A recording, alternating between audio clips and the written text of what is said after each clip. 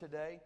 Um, I want to thank you for your prayers this week, not only for myself and my family, but also for this church and the fasting that's been happening this week. Thank you for that. I believe that God has something great in store for this church. And as I said last week, the Bible tells us in Corinthians that some have planted, some water, and some will reap the harvest that God's going to bring. And as we talked to you last week, we believe that God is sending someone to fill this pulpit. And we will have someone here next Sunday to preach to you. And we don't want you to miss out on that service. Please do everything you can to be here. Put it in your phone. I mean, you should be here anyway. But if you have to set a reminder, put it in your phones, write it on your calendars, do something. Be here next Sunday. And if you see someone who's not here today, reach out to them. Let them know that our potential or a gentleman who's going to be who will be considered for the next pastor will be preaching here next Sunday. And then Sunday evening we will have an open house for all of you to come and meet him. That will be at I believe 4 o'clock, from 4 to 6. We'll do that out in the foyer, and so we want you to be a part of this. We want you to be in the know of what's happening. And so, be here next Sunday. All right.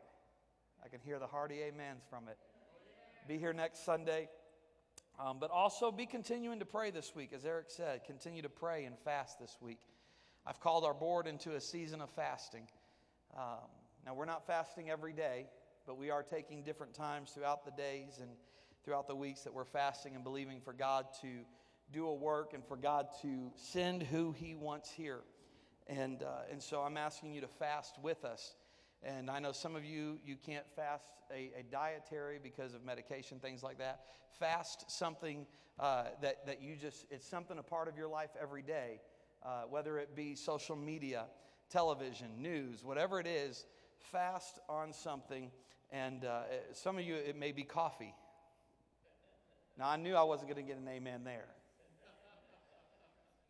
But I tell you, if that has such a hold on your life, maybe you should fast it.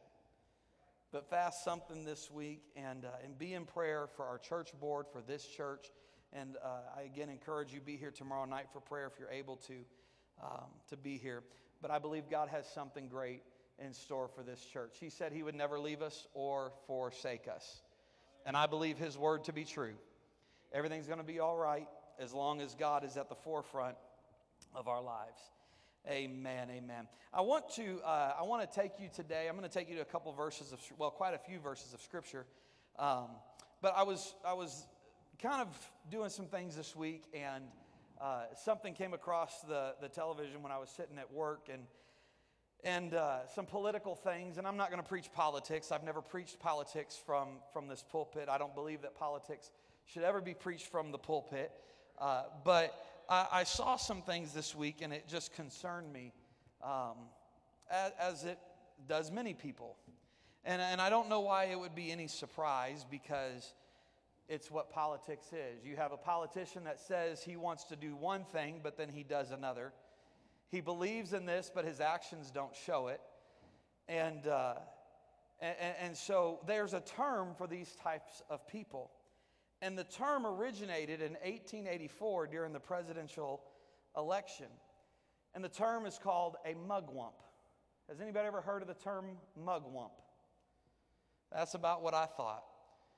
Mugwumps. And I think we have the picture from the original news article that was drawn during that election. And it said, the Great American Mugwump. A mugwump is somebody that sits on a fence with his mug on one side and his wump on the other. Now, I will let you figure out in your own imagination which part of the bird is the mug and which part of the bird is the wump. But I think it speaks pretty clearly of which is which.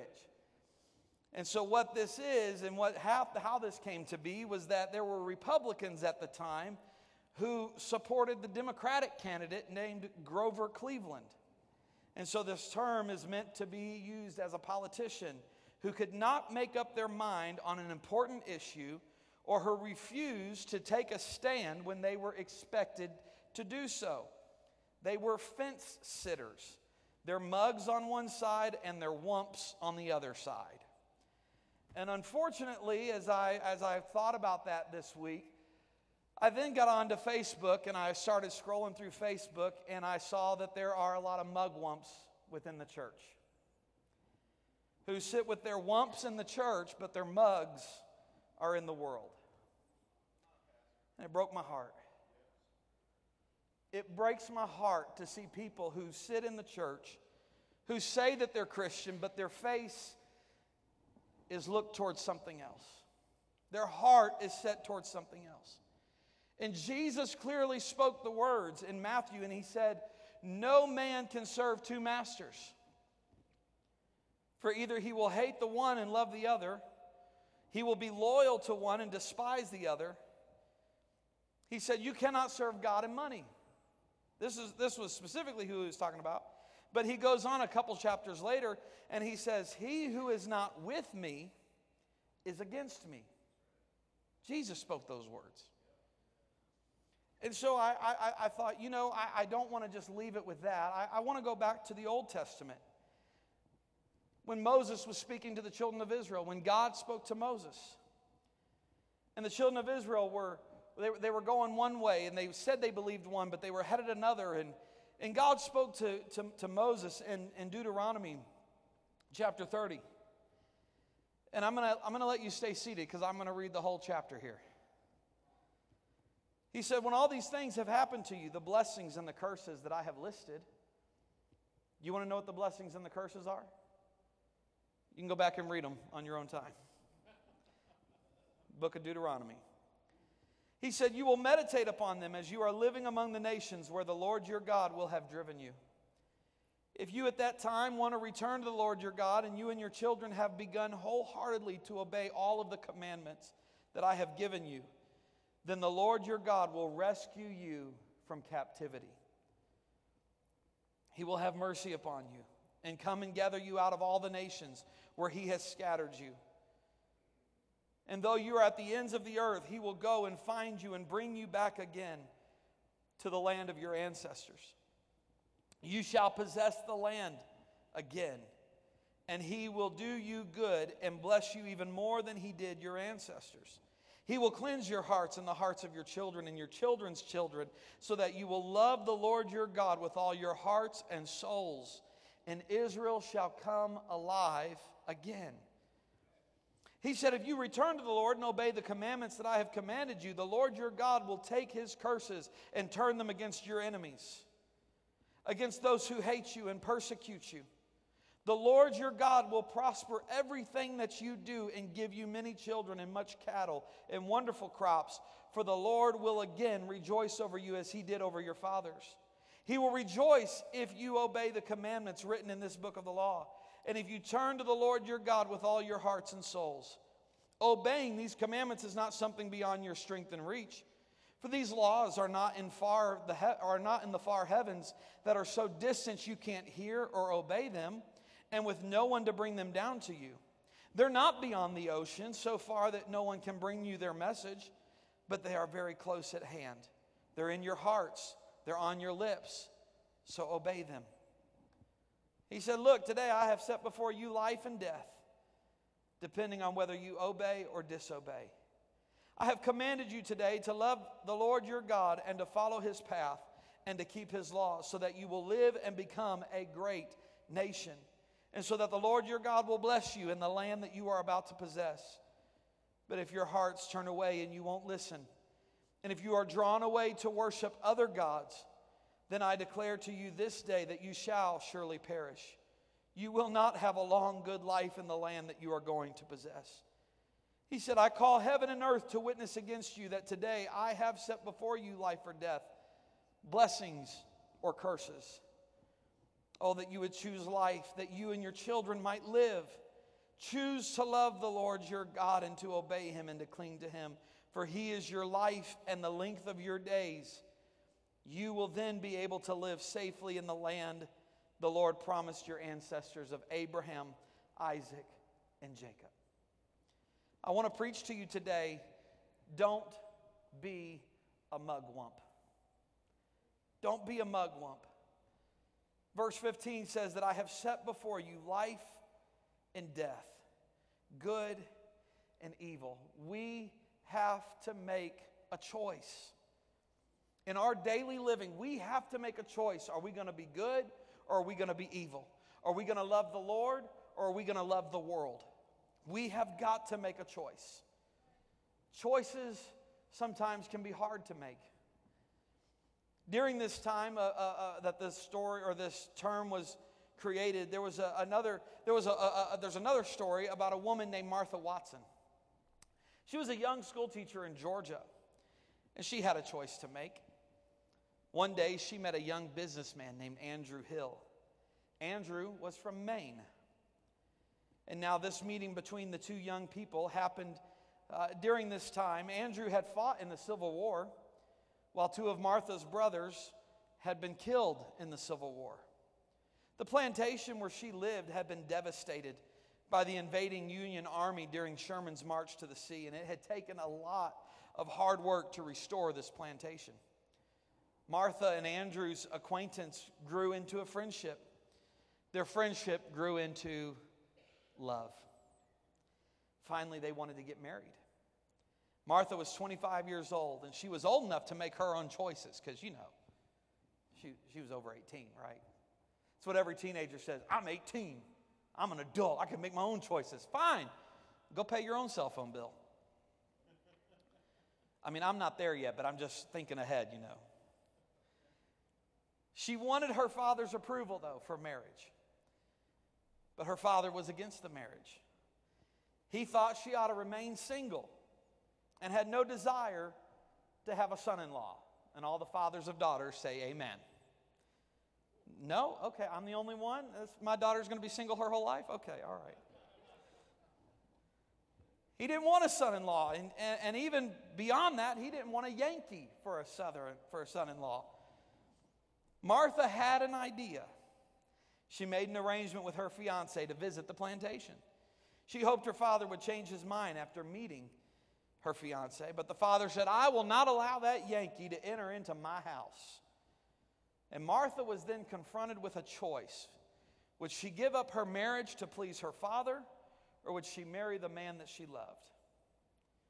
Now, in our Bible text today, God sets forth a choice for us, life or death, blessings or curses. And God has given us the freedom to choose. Nevertheless, God wants us to choose life. He even tells us exactly how to choose life. He lays it right out there in his book. This is your roadmap to choose life. This is your roadmap to heaven. I want to go through some things today on how we can choose life. Number one, we choose life by loving God. He tells us in verse 20 here of Deuteronomy chapter 30 that you may love the Lord your God. The Hebrew word for love means to have affection for, to have our hearts with God. This same Hebrew word describes the kind of love that Isaac had for Rebekah in Genesis chapter 24. Isaac brought her into her mother's tent, and he took Rebekah, and she became his wife, and he loved her. It's the love that a man should have for his wife. No matter what happens in this world, no matter what may come against us, I will always love you. That is what God is telling you. That is how a husband and wife should be. Isaac had this love for his wife. It's the love that Isaac had for his son Esau.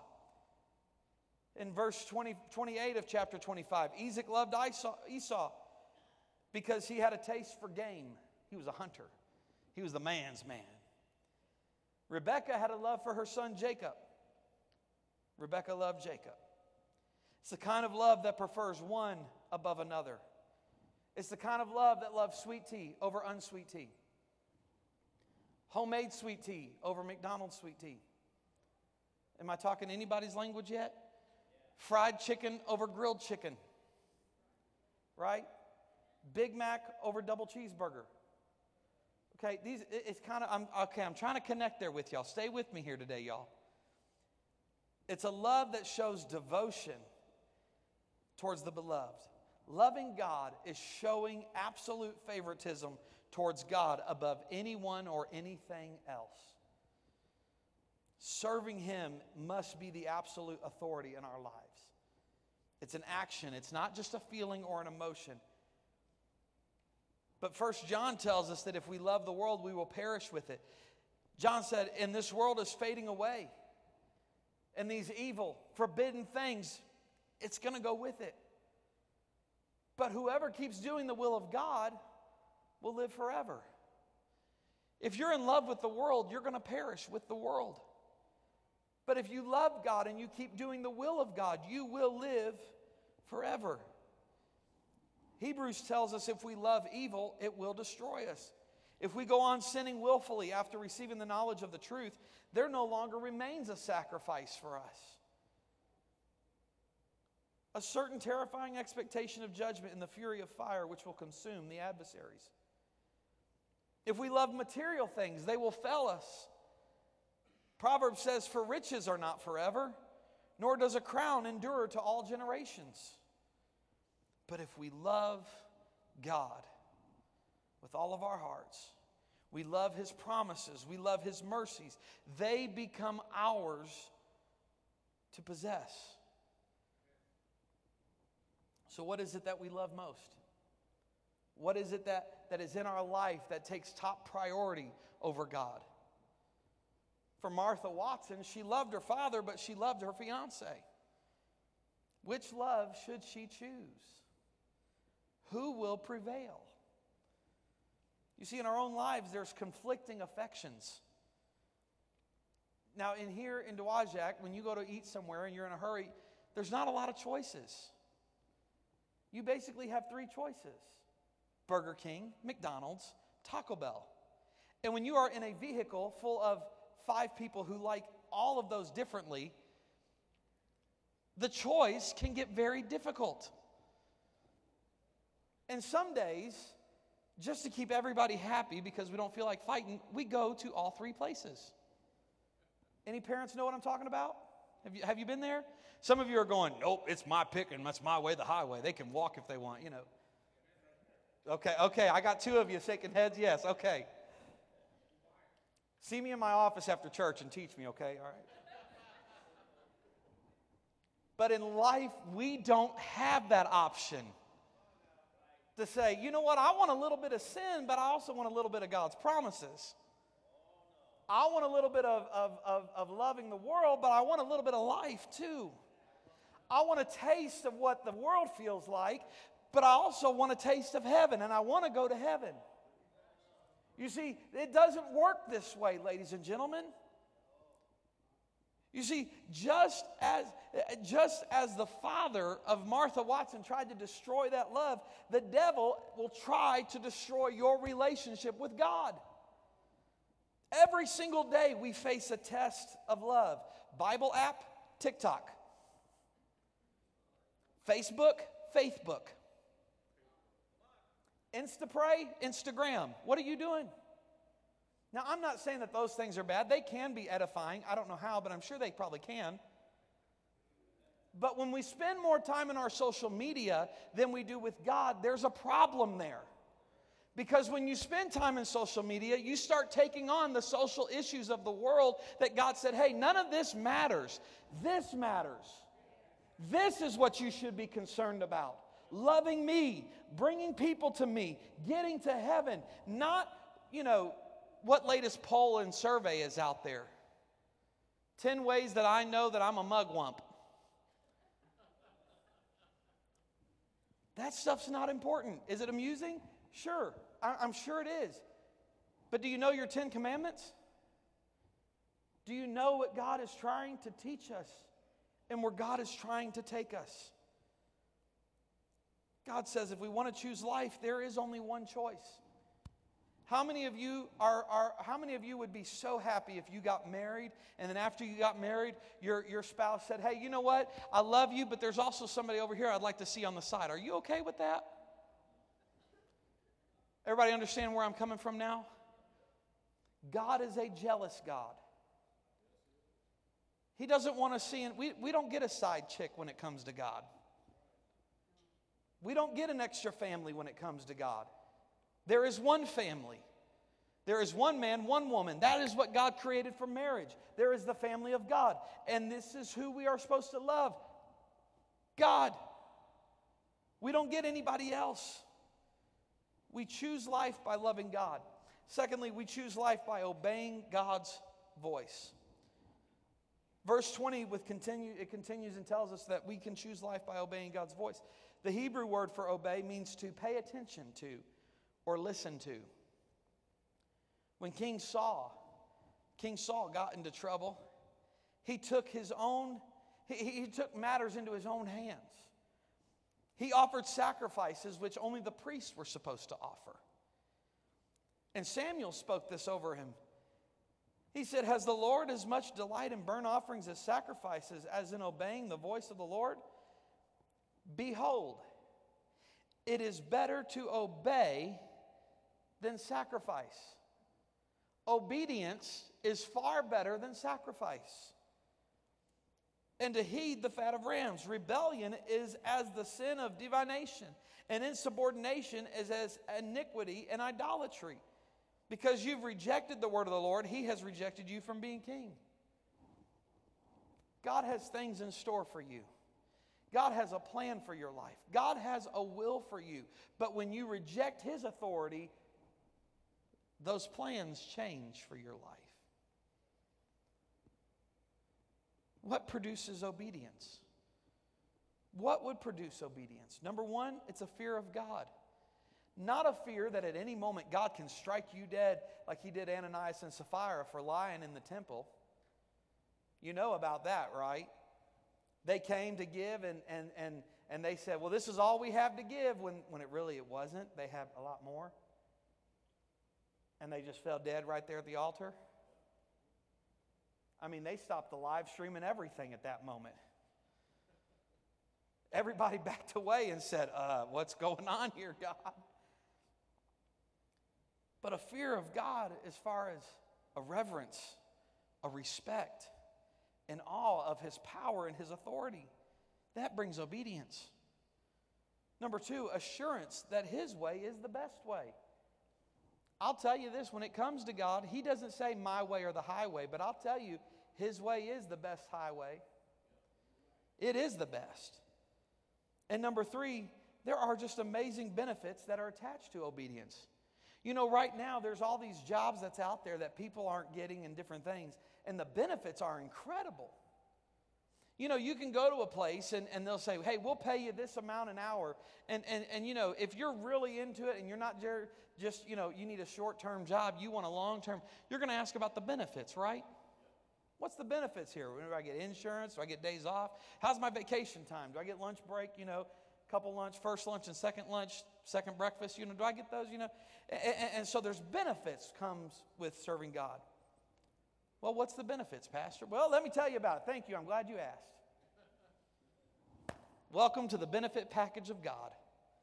Number one, he gives his Holy Spirit to those who obey. Acts chapter 5 says, and we are witnesses of these things, and so is the Holy Spirit, who is given by God to all who obey him. Number two, God saves those who obey him. Hebrews tells us he became to all those who obey him the source of eternal salvation. We are witnesses of these things, and so is the Holy Spirit to those who obey. And he saves those who obey. And number three, there is an abiding in Jesus' love. John tells us, John wrote the words that Jesus said, if you keep my commandments, you will abide in my love. You'll stay in my love if you keep these commandments.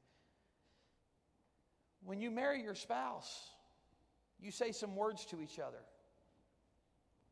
You make a vow to one another. You promise to love and to cherish for richer, for poor, for sickness, and in health, as long as you both shall live. When you make these vows, you're committing to one another, to love one another, to care for one another, to pray for one another. Jesus said, if you'll keep my commandments, you will abide in my love. You'll stay in my love. But there are times that to obey it can cause a struggle within us. When God says, come into my house, come and worship with the people of God. Oh, but God, it's a sunny day out. It's warm and the lake is calling. Lord, I haven't had a day off in a long time. I just need some time for myself. I need this. I need a day, God. You understand, right? And I don't do this, okay? I don't play the guilt card as pastor. I've never done that. I've never tried to guilt anybody unless I'm just messing with you. I don't try to guilt you into coming to church. But I always thought about this. If you ever went to Jesus and you said, Lord, I just don't feel like I don't feel like coming to church today. I always wonder if he would respond and say, well, I didn't feel like dying on the cross for you that day, but I did anyway. But he don't hold that over our heads. I've heard this term for several months called gaslighting. Anybody ever heard that term? Have you heard that term? It's more of a younger term, younger generation. But I never really heard the definition and understood it until this week. And what it is, it's when you are getting into an argument with somebody and they bring up something that they did for you to make you feel bad about being mad at them. Did I say that right, Stephanie? Is that about right? Okay. I want to make sure. There's times that you will sin against God and you will feel guilty, and then you won't feel guilty. And then you'll try to reason and you'll try to explain it. And when you come to him for forgiveness, you know what he says? I forgive you. He doesn't go, oh, well, it's about time you get your act together. I went and died on the cross for you, and I had nails stuck in my hand, a crown of thorns on my head. They whipped my back. They made me carry my own cross, but I'm glad that you came for free. He don't do that. I thank him that he don't do that. But it can cause a struggle with us to obey. It goes against our human nature to want to obey. I will tell you this. Every time growing up, my mother said, Austin, you need to go do this. You know what that made me want to do? Go do the exact opposite of what she told me I needed to go do.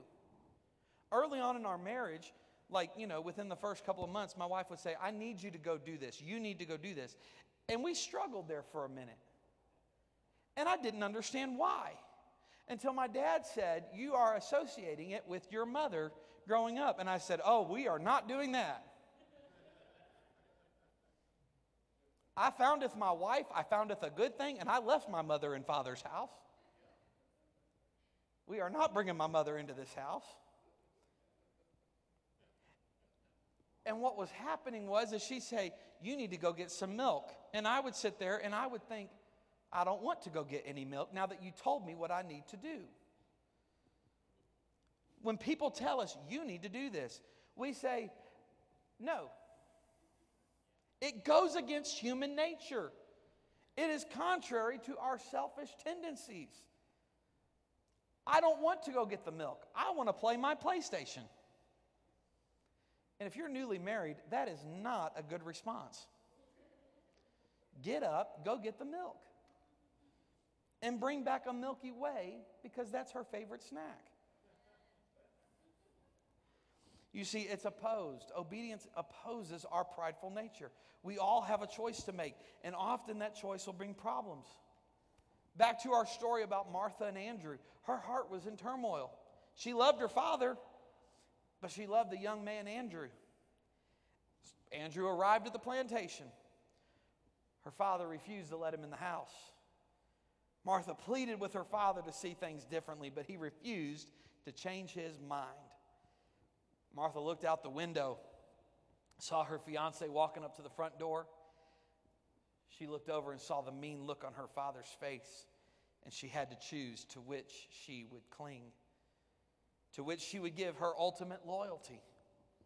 You see, we are pulled in the direction of God, or we're pulled away from him. And we are forced to choose which way we will go. But God has given us freedom of choice. He's given us free will. He will not force his love upon you. He will not force a decision upon you. But let me tell you this. Satan can't force you to do it either. I remember growing up, I was a good kid growing up. Or at least I never got caught. But my brother, and y'all have heard him preach. He's been here. He's a great guy. But my brother he got into everything. He broke everything. Every time you turned around, Jordan was getting a whooping. And there was one day that something happened, and I think he was like 6 or 7 years old. And I remember what it was. We were wrestling. And he somehow got on, and I was gentle with him. I was much bigger than him. We were wrestling. Somehow he got me down, and he grabbed one of my fingers, and he just pulled back, and he broke my finger right here. Not the finger. He broke the tendons on the inside of my hand. The day after summer vacation started, my hand swelled up to the size of a softball, and it was the first year I was going to get to play softball on the church softball team. I couldn't fit my hand into a glove. So the next day, my dad goes, "We better take you to the hospital." Yeah, I went a whole day with this whole thing here. We go to the hospital, they do the x-ray, and sure enough, it's broke right here. The tendons on the inside have snapped. And they said, "It's good that you brought it in now, because had you not, these tendons would have went all the way down here. It could have been much worse." So they get me in a cast. And I remember getting home, I was so mad, and that cast had hardened up. I just wanted to whomp my brother with it. I'll show you a mugwump, you know. I wanted to whomp him. And I said, "Why would you do this?" And he said, "The devil made me do it."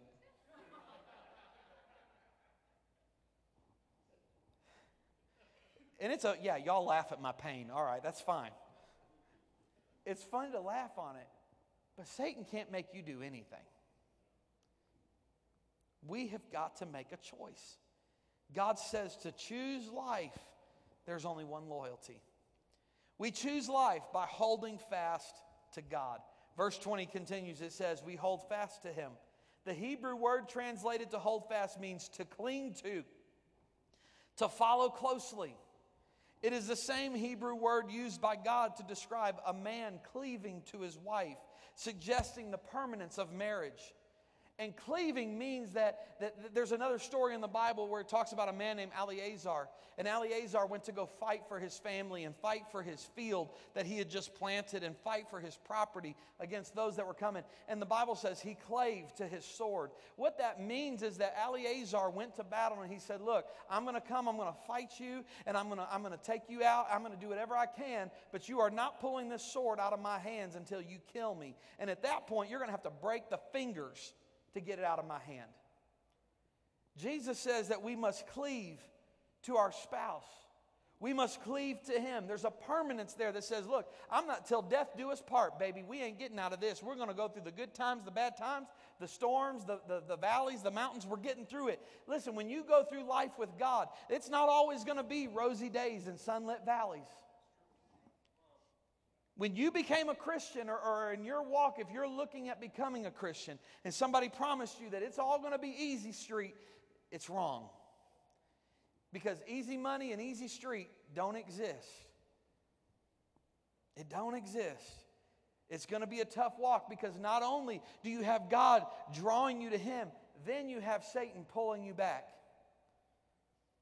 We find it in the Old Testament where Ruth, I talked about this last week, declared her commitment to her mother-in-law, Naomi.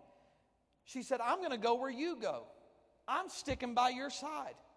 Holding fast to God is a determination to cling to and hold tight and to abide faithfully in Him. It's dedication to serve Him and to serve only Him and to serve Him no matter what. It's deliberate shunning of anything that competes in any way with Him as the sovereign Lord of our life.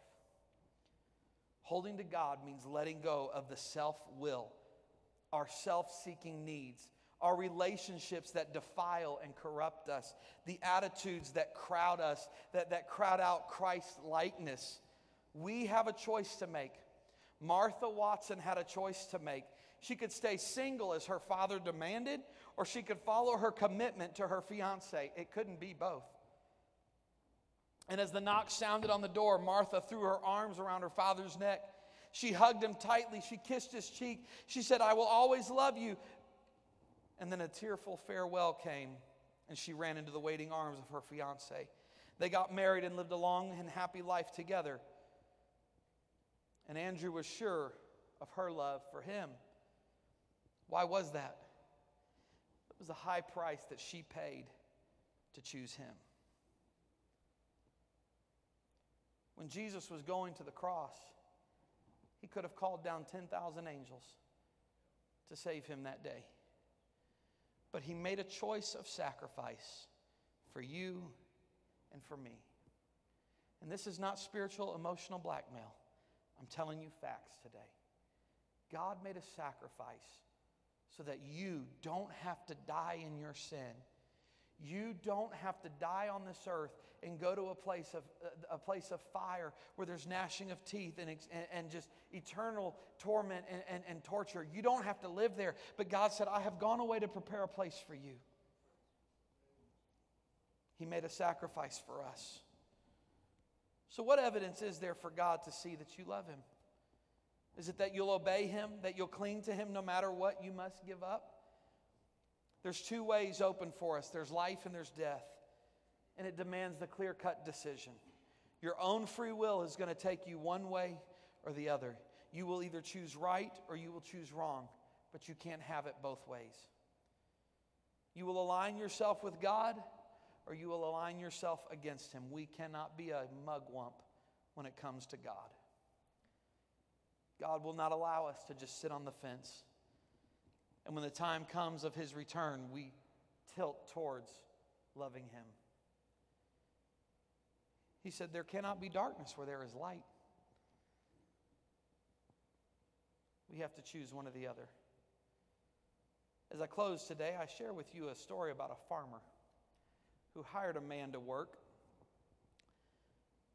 The worker got there one day, and the farmer said, your first job today will be to paint my barn. He said, it should take you about 3 days or so. But to the farmer's surprise, the worker finished the whole barn in one day, and it was done well. So the next day, the farmer gave the worker a job of cutting firewood. Since the supply of wood had gotten low, this job was going to be a big one, even bigger than painting the barn. So the farmer told the worker, he said, I figure this job should take you about 4 days. But yet, to the farmer's surprise, the worker completed the job in about a day and a half. So the farmer said, okay. The next job that I need you to do is going to be sorting a large pile of potatoes. I want you to arrange these potatoes into 3 piles. The seed potatoes, food for the hogs, and the potatoes that are good enough for me to take to the market. This is easy work. Shouldn't take you very long.